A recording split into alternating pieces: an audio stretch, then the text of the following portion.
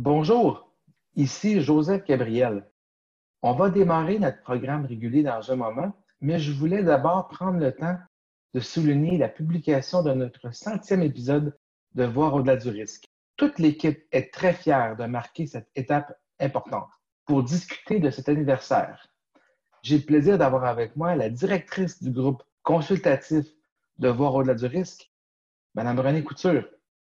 Renée, merci beaucoup d'être avec nous aujourd'hui. Ça me fait plaisir. Merci de me recevoir. Alors, pour commencer, pourriez-vous nous expliquer ce que fait le groupe consultatif de Voir au-delà du risque? Bien sûr.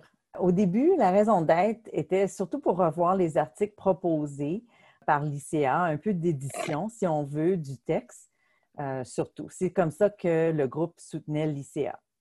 En 2019, le groupe a changé de vocation pour s'orienter plus vers trouver des sujets et des invités intéressants pour les balados, pour la communauté actuarielle et bien sûr, surtout pour les membres de l'ICA.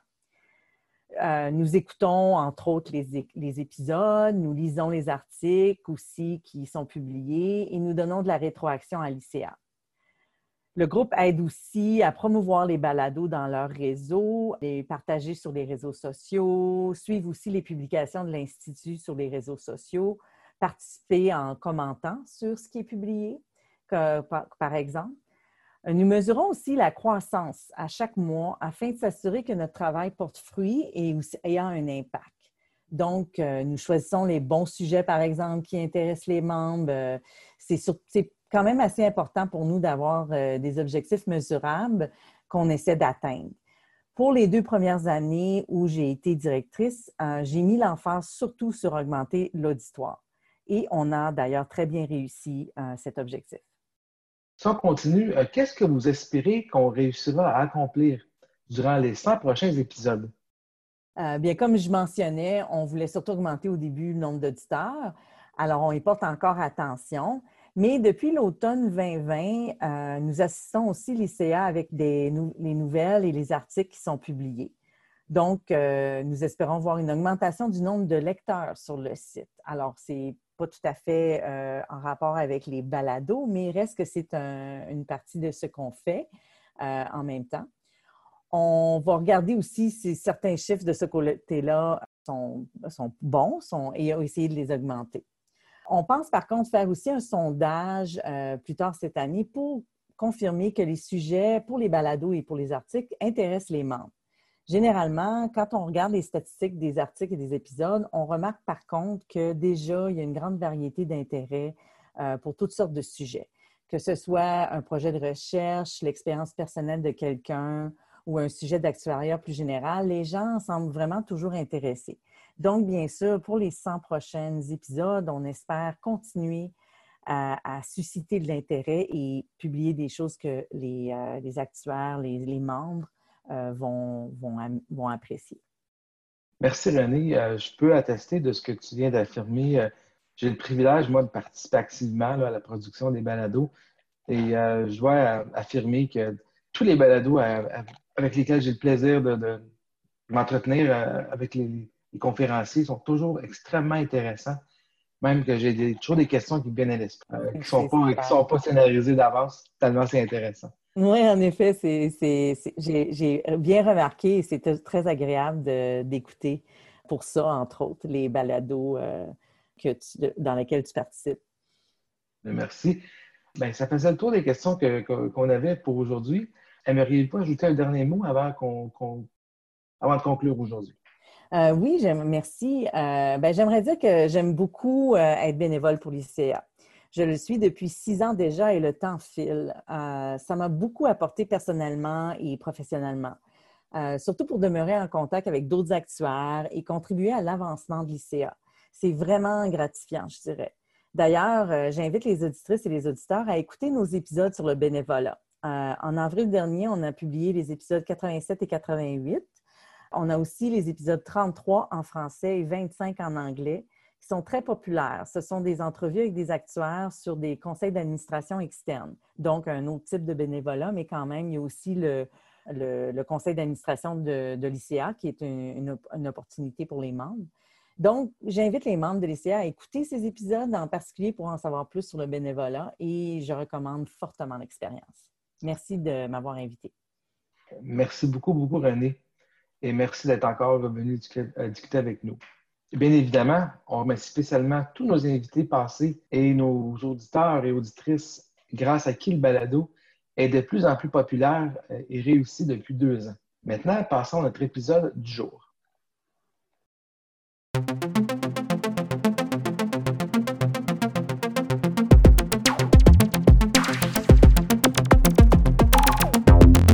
Bonjour et bienvenue à Voir au-delà du risque, le balado de l'Institut canadien des actuaires. Je m'appelle Joseph Gabriel et je suis actuaire, membre du personnel d'éducation au siège social de l'ICA. Aujourd'hui, on a le plaisir de recevoir à nouveau Mme Caroline Grandois, qui est maintenant chef mondial des solutions de portefeuille chez Fiera Capital. D'abord, félicitations Caroline pour ton nouveau titre. Puis aujourd'hui, on va parler d'investissement immobilier, du marché immobilier actuel et des répercussions de la COVID-19 sur ce secteur. Bonjour Caroline, merci encore beaucoup de venir te rejoindre à nous. C'est un grand plaisir d'être parmi vous aujourd'hui. Alors, on va commencer tout avec la première question. Alors, qu'est-ce que l'investissement immobilier? Pourriez-vous décrire cette classe d'actifs? Donc, l'immobilier, c'est une classe d'actifs qui peut couvrir différents secteurs et véhicules d'investissement. Généralement, on la classe dans la grande famille des actifs tangibles. Donc, actifs tangibles étant un actif où est-ce qu'il y a quelque chose qui peut, il y a une réalité physique derrière l'actif, comme l'infrastructure, par exemple, dont on avait parlé la dernière fois, en est un aussi. Donc, il peut être soit placé dans les placements non traditionnels, actifs tangibles ou alternatifs en général. Une classe d'actifs, en fait, qui permet de prendre part à l'opération et la croissance de la valorisation d'un actif d'immobilier. Ces investissements-là, on peut les faire soit par le biais des marchés publics, donc à travers des véhicules qu'on appelle communément des REITs, ou par les marchés privés, donc des investissements directs dans des propriétés. Il est aussi possible d'investir dans les projets immobiliers par le biais de soit la dette, donc à travers une hypothèque sur l'immobilier, ou à travers des capitaux propres, donc de prendre part à l'équité de la bâtisse. Pour ce qui est du balado d'aujourd'hui, on va se concentrer sur les investissements directs privés en immobilier, donc investir directement dans les bâtisses par le biais de l'équité qui s'y rattache. Au niveau des principaux secteurs et catégories de placements immobiliers, donc il y a forcément les placements industriels dont on entend parler beaucoup, entrepôts, etc. Les bureaux, donc toutes les tours à bureaux qu'on voit autour, soit dans les centres-villes ou soit à l'extérieur des agglomérations. L'immobilier commercial, par exemple les centres d'achat dont on parle aussi beaucoup au niveau de l'immobilier, mais aussi tout ce qui est commerce de proximité. Puis finalement, on inclut aussi le multirésidentiel dans l'immobilier. Il y a d'autres secteurs aussi qui peuvent être inclus dans l'immobilier, par exemple les hôtels pourraient être considérés aussi, mais généralement, quand on regarde les investissements en immobilier core, on parle industriel, bureau, commercial, multirésidentiel. On peut investir, encore une fois, dans les projets à différents stades de maturité. Donc, on peut investir dans une propriété qui est en cours de développement ou on peut investir aussi dans une propriété qui est mature et en opération. Puis, tout ce qui est dans le milieu, en fait, de ces deux extrêmes. Puis, finalement, en fait, la combinaison du type de secteur, de géographie, de stade d'avancement des projets, tout ça, ça va venir déterminer si notre investissement est ce qu'on appelle un investissement core, donc vraiment mature, qui génère du revenu de par des baux, un investissement à valeur ajoutée ou un investissement qui peut même être opportuniste. Ça serait vraiment un investissement dans lequel on va pour générer de la valeur au long terme, qui peut être en cours de construction, par exemple. Donc, encore une fois, une catégorie assez large, mais qui a de très belles perspectives pour un portefeuille. Merci, c'est vraiment intéressant, j'en apprends beaucoup. Quel est le rôle de l'immobilier dans la construction de portefeuille? Pourriez-vous décrire les caractéristiques de cette classe d'actifs et les perspectives de risque-rendement? Donc, encore une fois, c'est certain que l'immobilier, comme on vient d'en parler, c'est une classe d'actifs qui est quand même assez large. Donc, commençons par simplement y penser en termes du premier produit dans lequel on investirait. Donc, un produit core qui est en opération locale. Généralement, cette détention-là d'actifs dans un portefeuille doit se faire sur une perspective à long terme. Puis, on considère que c'est un investissement qui est relativement hybride, donc qui offre un mix de revenus stables qui devrait suivre l'inflation et aussi une possibilité d'appréciation du capital selon le type d'investissement qu'il fait. Donc, l'investissement vraiment en immobilier comporte deux composantes. Donc, il génère des revenus parce que justement, un actif qui est en opération, ben, il va être occupé. S'il est occupé, il y a quelqu'un qui va payer un loyer dessus à chaque mois, à chaque trimestre. Donc ça génère un revenu courant, ce qui est très intéressant dans un portefeuille. Puis ensuite, il y a aussi une réalité d'appréciation du capital, comme nos maisons, nos appartements, nos condos. Un actif en immobilier peut aussi avoir une perspective d'appréciation de sa valeur, dépendant de sa localisation, de son utilisation, puis du développement en fait démographique autour de là où est la bâtisse. Donc, ça, c'est généralement de la façon dont on regarde un placement en immobilier. Il y a des réalités aussi qui se rattachent à l'immobilier qui font que ce sont des placements de choix là, pour un portefeuille.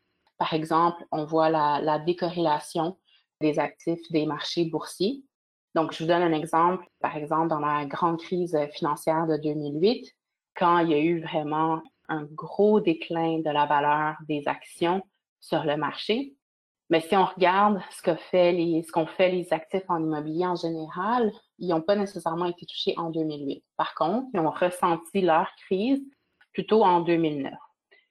Ça, vous allez me dire, ben ouais, il y a quand même eu une crise. Oui, mais elle n'est pas arrivée en même temps. Et donc ça aide le portefeuille justement à être capable de prendre un peu son souffle, puis pour mieux repartir par après.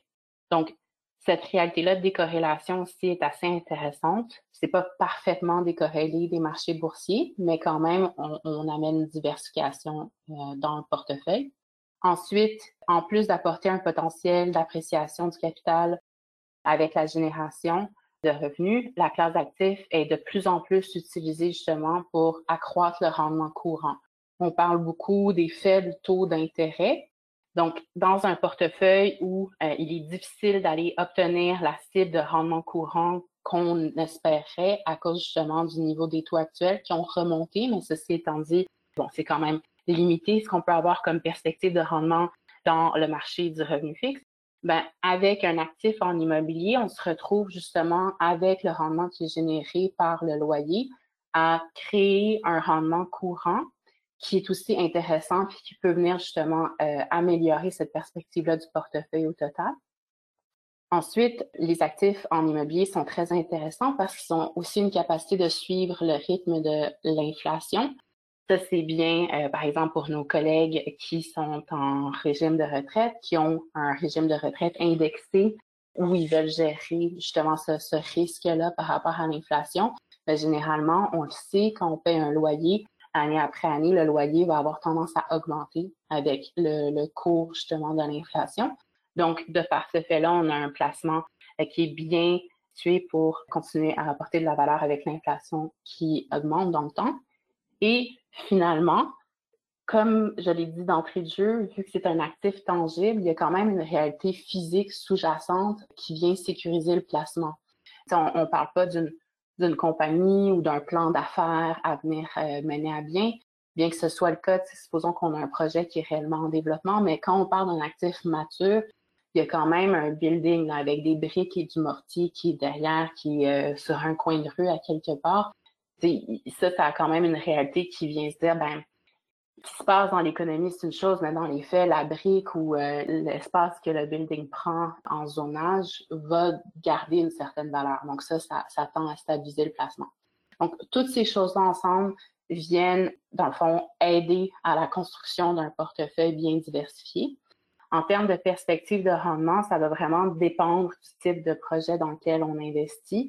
Mais généralement, on voit un actif core avoir un potentiel de rendement de 6 à 8 puis une volatilité qui va se situer en dessous de celle des marchés boursiers, mais quand même au-dessus de celle des revenus fixes. Donc, un beau profil de rendement pour une volatilité à quelque part dans le milieu des classes d'actifs traditionnelles, mais justement qui permet de diversifier les placements, donc qui est optimisant pour un portefeuille.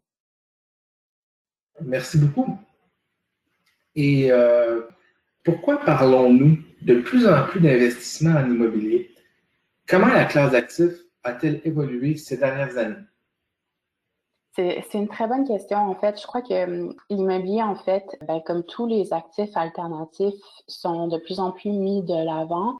Justement, je crois que les investisseurs voient les marchés devenir de plus en plus volatiles, voient aussi justement les taux d'intérêt diminuer du côté des instruments de revenus fixes qui pouvaient être utilisés. Donc, il y a réellement un besoin pour les investisseurs, autant institutionnels que privés, d'aller chercher un remplacement à ce rendement-là.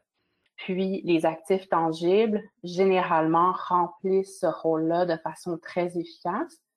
La question, par contre, c'est comment y accéder. Puis ça, c'est la vraie chose qui a changé au cours des dernières années, c'est que ces placements sont devenus de plus en plus accessibles au cours des dernières années.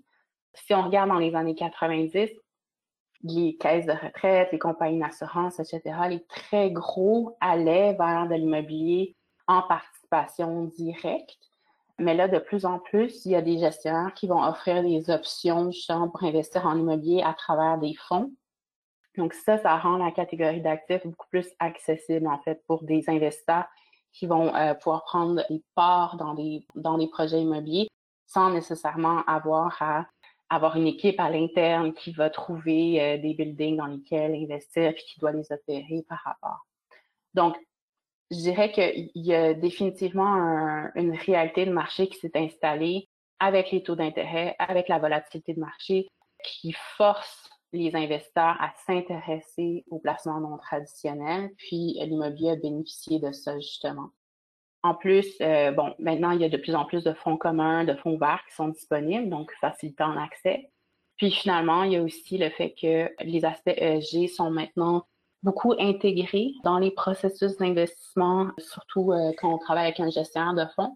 Donc, c'est aussi un placement qu'on peut considérer que on investit dans la démographie, on investit dans une réalité géographique, mais aussi on peut investir dans une réalité ESG dans notre placement immobilier. Excellent, vraiment intéressant. Alors, Caroline, d'un point de vue actuariel, quels sont les avantages de cette classe d'actifs pour nos collègues du secteur des fonds de pension et des régimes de retraite? Donc, en fait, il y a énormément à gagner à apprendre à connaître la catégorie d'actifs, mais vraiment, à la base, le fait que l'actif génère un rendement courant additionnel, qu'il y a une belle perspective de rendement, forcément, ça aide d'avoir un taux de capitalisation, à soutenir un taux de capitalisation pour un régime de retraite. Donc, on améliore les perspectives de rendement à long terme pour les actifs du régime de retraite. On peut aussi avoir un taux justement de capitalisation qui va être soutenu, qui va être un petit peu plus haut. Donc, ça nous aide des deux côtés, en fait, de l'équation là, pour les régimes de retraite. Ensuite, le fait est que la composante des revenus, là, donc ce dont je parlais rapidement par rapport au loyer, il y a une certaine durée qui est reconnue.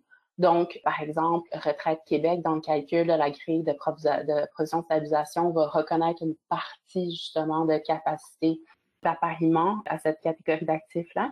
Donc, ça nous aide aussi à améliorer notre résultat de provision de stabilisation, par exemple, au Québec.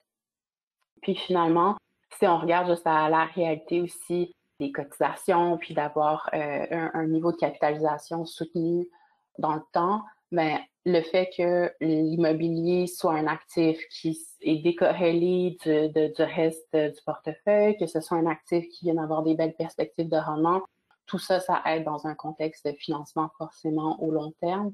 Donc, ça nous aide justement à avoir un actif qui va être un petit peu plus stable, qui devrait être un peu plus stable en temps, puis qui devrait aussi avoir une meilleure performance versus un portefeuille qui serait seulement traditionnel. Donc, toutes ces choses-là ensemble font que réellement, pour nos collègues du secteur des fonds de pension, c'est un très bel actif à considérer. Et prévoyez-vous des répercussions à court et à long terme de la pandémie sur les investissements en immobilier? Oui, ça, c'est définitivement, là, c'est évident que le travail à domicile, la distanciation sociale, etc., ça a eu un impact sur l'immobilier, principalement sur deux secteurs, donc le secteur commercial et le secteur des tours à bureaux. Donc, ça, c'est vraiment les deux secteurs qui ont été le plus frappés, on l'a déjà vu. c'est aussi probable qu'à moyen terme, à court ou moyen terme, on voit une réorganisation du travail qui pourrait soit diminuer ou modifier la demande d'espace de bureau, d'où l'importance de vraiment comprendre qu'est-ce qu'on détient dans le portefeuille, comment est-ce que c'est géré, puis d'avoir un gestionnaire justement qui regarde ça, puis qui peut avoir aussi une perspective un peu moderne justement de gestion de ses actifs. Au niveau du commercial, forcément, on a vu un gros changement dans les habitudes de consommation là, qui sont passées d'aller dans des centres commerciaux, des choses comme ça, ou plutôt aller avec des livraisons. Donc là, c'est plus une question de mouvement, en fait, de participation d'un secteur commercial vers un secteur industriel. Donc, en fait, au niveau immobilier, il y a certains secteurs qui ont fait beaucoup d'argent là, dans la dernière année, dont le secteur industriel. Finalement, au niveau du secteur multirésidentiel, les gens, il y a certainement une reprise économique. Les choses changent pour les travailleurs. Les gens considèrent habiter un peu plus loin. Donc ça, c'est une réalité un peu mixte qu'on voit dans cette réalité-là. Par contre, surtout au Canada, on voit une grosse augmentation au niveau des loyers. Donc, bien qu'on peut avoir des taux d'occupation plus faibles au niveau de l'augmentation des loyers sur l'appréciation d'actifs en général, on demeure un peu kiff-kiff. À long terme, par contre, l'immobilier demeure intéressant, là, vraiment, ça demeure une catégorie d'actifs on va peut-être aller au bureau différemment ou on va peut-être habiter un peu plus proche, un peu plus loin des centres-villes, mais on va continuer d'avoir besoin d'immeubles à logement, on va continuer d'avoir besoin de commerce, de détail, de proximité, par exemple. On continue à avoir besoin d'une épicerie. Là. Donc, c'est plus une question de travailler avec un gestionnaire qui, lui, a une perspective à long terme intéressante, qui va considérer, par exemple, tout ce qui se passe au niveau du secteur industriel, avec le développement du besoin d'entrepôts géants, par exemple, qui est en pleine croissance, ou, c'est vraiment une question de juste s'assurer que le gestionnaire a une vision par rapport à ces choses-là, puis a mis en place une stratégie pour passer à travers cette évolution-là qui est attendue dans l'immobilier. Je pense qu'une de tes remarques là, durant ta dernière réponse, je pense que c'est un bon. Tu parlais de l'augmentation des loyers. Là. Je pense que ça fait le pont à la prochaine question. Le BSCF, donc le Bureau surintendant des institutions financières, inquiet d'une potentielle bulle dans le marché hypothécaire résidentiel, est actuellement en train de performer certains tests de résistance. Selon vous, est-ce que cela peut avoir de potentielles conséquences sur les investissements en immobilier? J'imagine, ça va demeurer à être vu. Là. C'est certain qu'on vit en ce moment une bulle assez particulière là, au niveau du prix des propriétés. Donc, ça reste à voir. Mais là, il faut déjà faire une certaine différence. Là. Quand on parle du bureau du surintendant, en fait, on parle vraiment d'une organisation qui vérifie puis qui s'assure que les gens peuvent avoir de l'immobilier résidentiel. Donc, l'immobilier résidentiel puis l'immobilier commercial, donc on va faire à travers, supposons, un groupe immobilier qui va être détenteur d'un actif avec des multi-logements, par exemple. C'est pas la même chose que vous ou moi qui allons pour acheter une première propriété ou une deuxième ou peu importe. Donc, déjà, il y a une différence entre la réalité résidentielle personnelle versus commerciale, mais c'est vrai qu'il y a un lien à faire là, qui est important. Le BSCF, en fait, propose un nouveau taux admissible minimal qui va être applicable pour les prêts hypothécaires non assurés. Donc ça veut dire quand monsieur, madame, tout le monde va acheter sa propriété, généralement, si la mise de fonds est moins qu'un certain pourcentage, en général, je crois que c'est 20%, il faut payer une assurance dessus où on veut s'assurer que les gens soient capables de payer leur maison. L'idée ici, ça va être de considérer un taux plus élevé, donc il pourrait demander une plus grosse mise de fonds, une plus grosse garantie là, par rapport à tout ça. Ça, logiquement, les personnes que ça va affecter d'abord et avant tout, ce sont les premiers acheteurs. Puis, donc, ce à quoi on peut s'attendre, c'est peut-être une réalité un petit peu plus similaire à celle qu'on a vue à Toronto ou à Vancouver dans les dernières années, où on a des jeunes qui, dans le fond, doivent prendre un peu plus de temps pour rentrer avec leur première propriété. Maintenant, si on fait le lien avec l'immobilier commercial, ce à quoi on peut s'attendre, ça serait justement que ces mêmes personnes-là qui sont à leur premier achat, par exemple, pourraient avoir à louer plus longtemps. Donc, techniquement, c'est sûr qu'il y aura un impact sur le prix des maisons en général, mais il va y avoir aussi un impact sur la demande de loyer. Puis on pourrait s'attendre à ce que ça amène justement une demande par rapport à des possibilités de loyer de meilleure qualité, avec des gens qui sont prêts à payer un petit peu plus cher pour leur loyer en attendant qu'ils se rendent vers leur premier condo, par exemple. Mais tout ça, ça reste définitivement à voir. Puis il y a beaucoup de choses qui se passent en même temps là, dans le domaine de l'immobilier résidentiel canadien. Mais ça demeure vraiment à voir. On pourrait s'attendre à avoir justement une augmentation de la demande de loyer là, suite à ce changement-là. J'en apprends énormément aujourd'hui, vraiment. Là. C'est vraiment, vraiment très, très enrichissant. En raison de la pandémie actuelle, la perspective liée au marché hypothécaire commercial semble être en train de changer. Croyez-vous que cela a un impact sur les investissements en immobilier? Je suis certaine que oui aussi. C'est certain que, bon, il y a la pandémie, mais il y a aussi les taux qui changent, il y a les habitudes de consommation des gens qui changent, il y a là où les gens veulent habiter change. Tout ça, c'est sûr et certain qu'en ce moment, le secteur de l'immobilier, bien que c'est un secteur non traditionnel et alternatif, je dirais que c'était peut-être le plus établi des secteurs non traditionnels. Ceci étant dit, par contre, ça va être définitivement une classe d'actifs qu'il va falloir regarder de près, puis dans laquelle il va falloir s'attendre à ce qu'il y ait de gros changements là. Donc, encore une fois, c'est une question de vraiment comprendre en quoi on est investi, de s'assurer que notre gestionnaire a aussi un plan en place pour moderniser sa stratégie d'investissement, pour prendre en compte toutes ces choses-là. Mais merci beaucoup, beaucoup, Caroline. Ça fait le tour des questions qu'on avait préparées aujourd'hui. Avant de conclure, aimerais-tu terminer avec une remarque, une dernière intervention pour le bénéfice de notre auditoire? Déjà encore merci de m'avoir invité pour une discussion très agréable aujourd'hui encore. Je pense que comme mot de la fin, je vous laisserai, puis je crois que c'est le même mot de la fin que je vous avais laissé pour l'infrastructure, là, mais je crois que c'est le genre de placement dans lesquels c'est vraiment très important de connaître son gestionnaire et de connaître sa stratégie.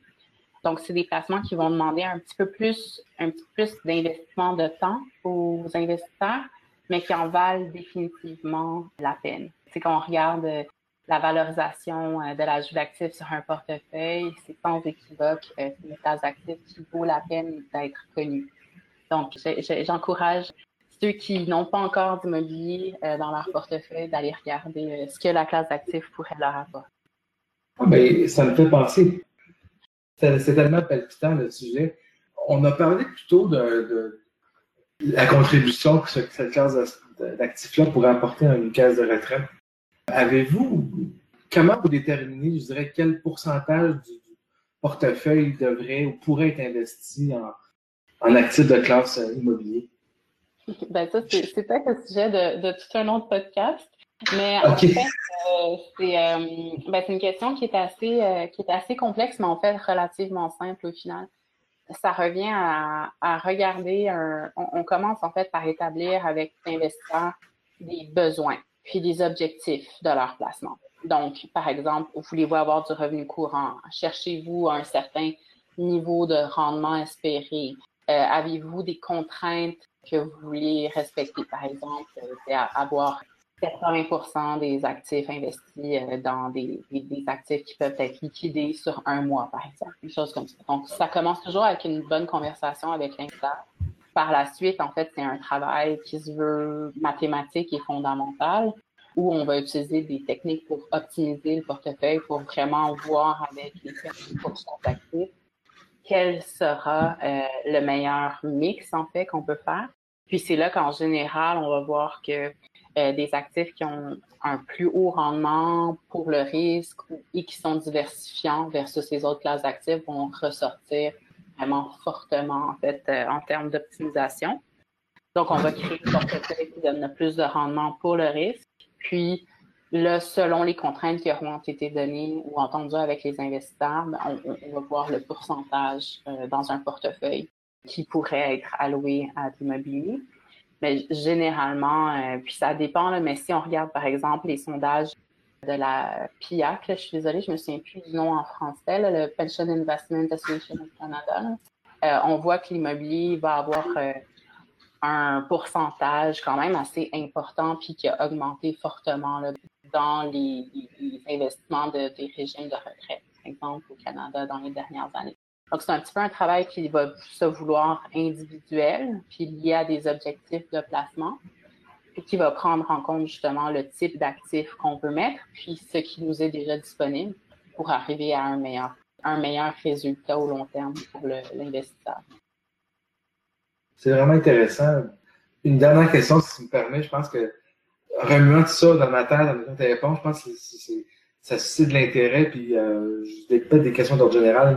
Est-ce que c'est une classe d'actifs, donc les actifs immobiliers, qui demandent une gestion plus active de la part du gestionnaire de portefeuille?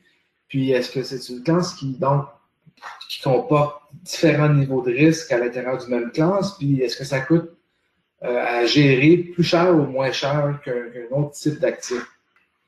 C'est une bonne question, mais je pense que si je décortique la question, là, je vais commencer par la fin. Est-ce que c'est une classe d'actifs qui coûte plus cher à gérer que d'autres classes d'actifs? La réponse, c'est oui. Là. C'est définitivement dans les classes d'actifs qui vont coûter le plus cher à gérer que d'autres. Mais quoique, tu sais, on peut aussi avoir, supposons, un gestionnaire en actions frontières qui a un billet de petite capitalisation, puis lui a besoin d'aller visiter ses 20, 40 compagnies aux 2 ans, puis c'est différent, mais oui, c'est certain que c'est des types d'actifs qui ont besoin d'être opérés. Donc, il faut qu'ils soient loués, il faut qu'ils soient maintenus. Il y a toute une gestion derrière les actifs. C'est le cas aussi pour les actifs en infrastructure, par exemple. Donc, oui, il y a des coûts de gestion. C'est certain que aussi, dans les coûts pour l'investisseur, un investisseur va devoir s'attendre à payer davantage un gestionnaire pour un investissement en immobilier qu'un investissement en actions canadiennes, par exemple. Encore une fois, bon, ça dépend du gestionnaire. J'imagine qu'il y a des gestionnaires en actions canadiennes qui peuvent coûter très, très cher. Mais une grande moyenne, généralement, oui, c'est un actif qui coûte plus cher à opérer puis qui va coûter plus cher aussi à être investi. Ceci étant dit, ce coût additionnel-là est généralement payé à l'intérieur du rendement espéré plus élevé qu'on peut attendre de la classe d'actifs. Au niveau de la classe d'actifs en tant que telle, par exemple, si on regarde au niveau opération, tout ça, c'est sûr que ça va être très différencié selon le type d'immobilier qui va être investi. Donc, vraiment, si on a un building, par exemple, un bureau de dentiste à Ottawa ou quelque chose comme ça qui est complètement aménagé, loué, tout ça, c'est pas très compliqué à opérer versus une construction d'un nouveau centre commercial dans une zone moins démographiquement dense. Tout ça va changer un peu la réalité de la classe d'actifs. Hein. Donc, vraiment, c'est pour ça que c'est important de comprendre là, dans quoi on est investi parce que avec l'immobilier, on peut investir dans tout type de projet. Là. Donc, encore une fois, juste s'assurer de bien comprendre quelle est la stratégie, dans quoi on est investi, quel est le profil de risque. Là. C'est vraiment passionnant. Ben, merci beaucoup, Caroline, d'avoir pris le temps d'être venue discuter avec nous aujourd'hui. C'est instructif, puis passionnant, puis intéressant. Moi, je trouve que le monde d'investissement là, est vraiment, vraiment en constante évolution. Là. Donc, merci beaucoup. Ça fait plaisir pour une autre très belle conversation. Oui. Alors, chers auditeurs, c'est ce qui met fin à l'épisode d'aujourd'hui. Si vous avez aimé cette entrevue, n'oubliez pas de vous abonner pour ne pas manquer le prochain épisode. D'ailleurs, vous pouvez maintenant écouter le balado sur le blog de l'Institut, voirodelà-du-risque.ca. Et c'est encore possible de nous écrire à podcast@cia-ica.ca. Merci Caroline, je m'appelle Joseph Gabriel et merci beaucoup d'avoir écouté Voir au-delà du risque. À la prochaine.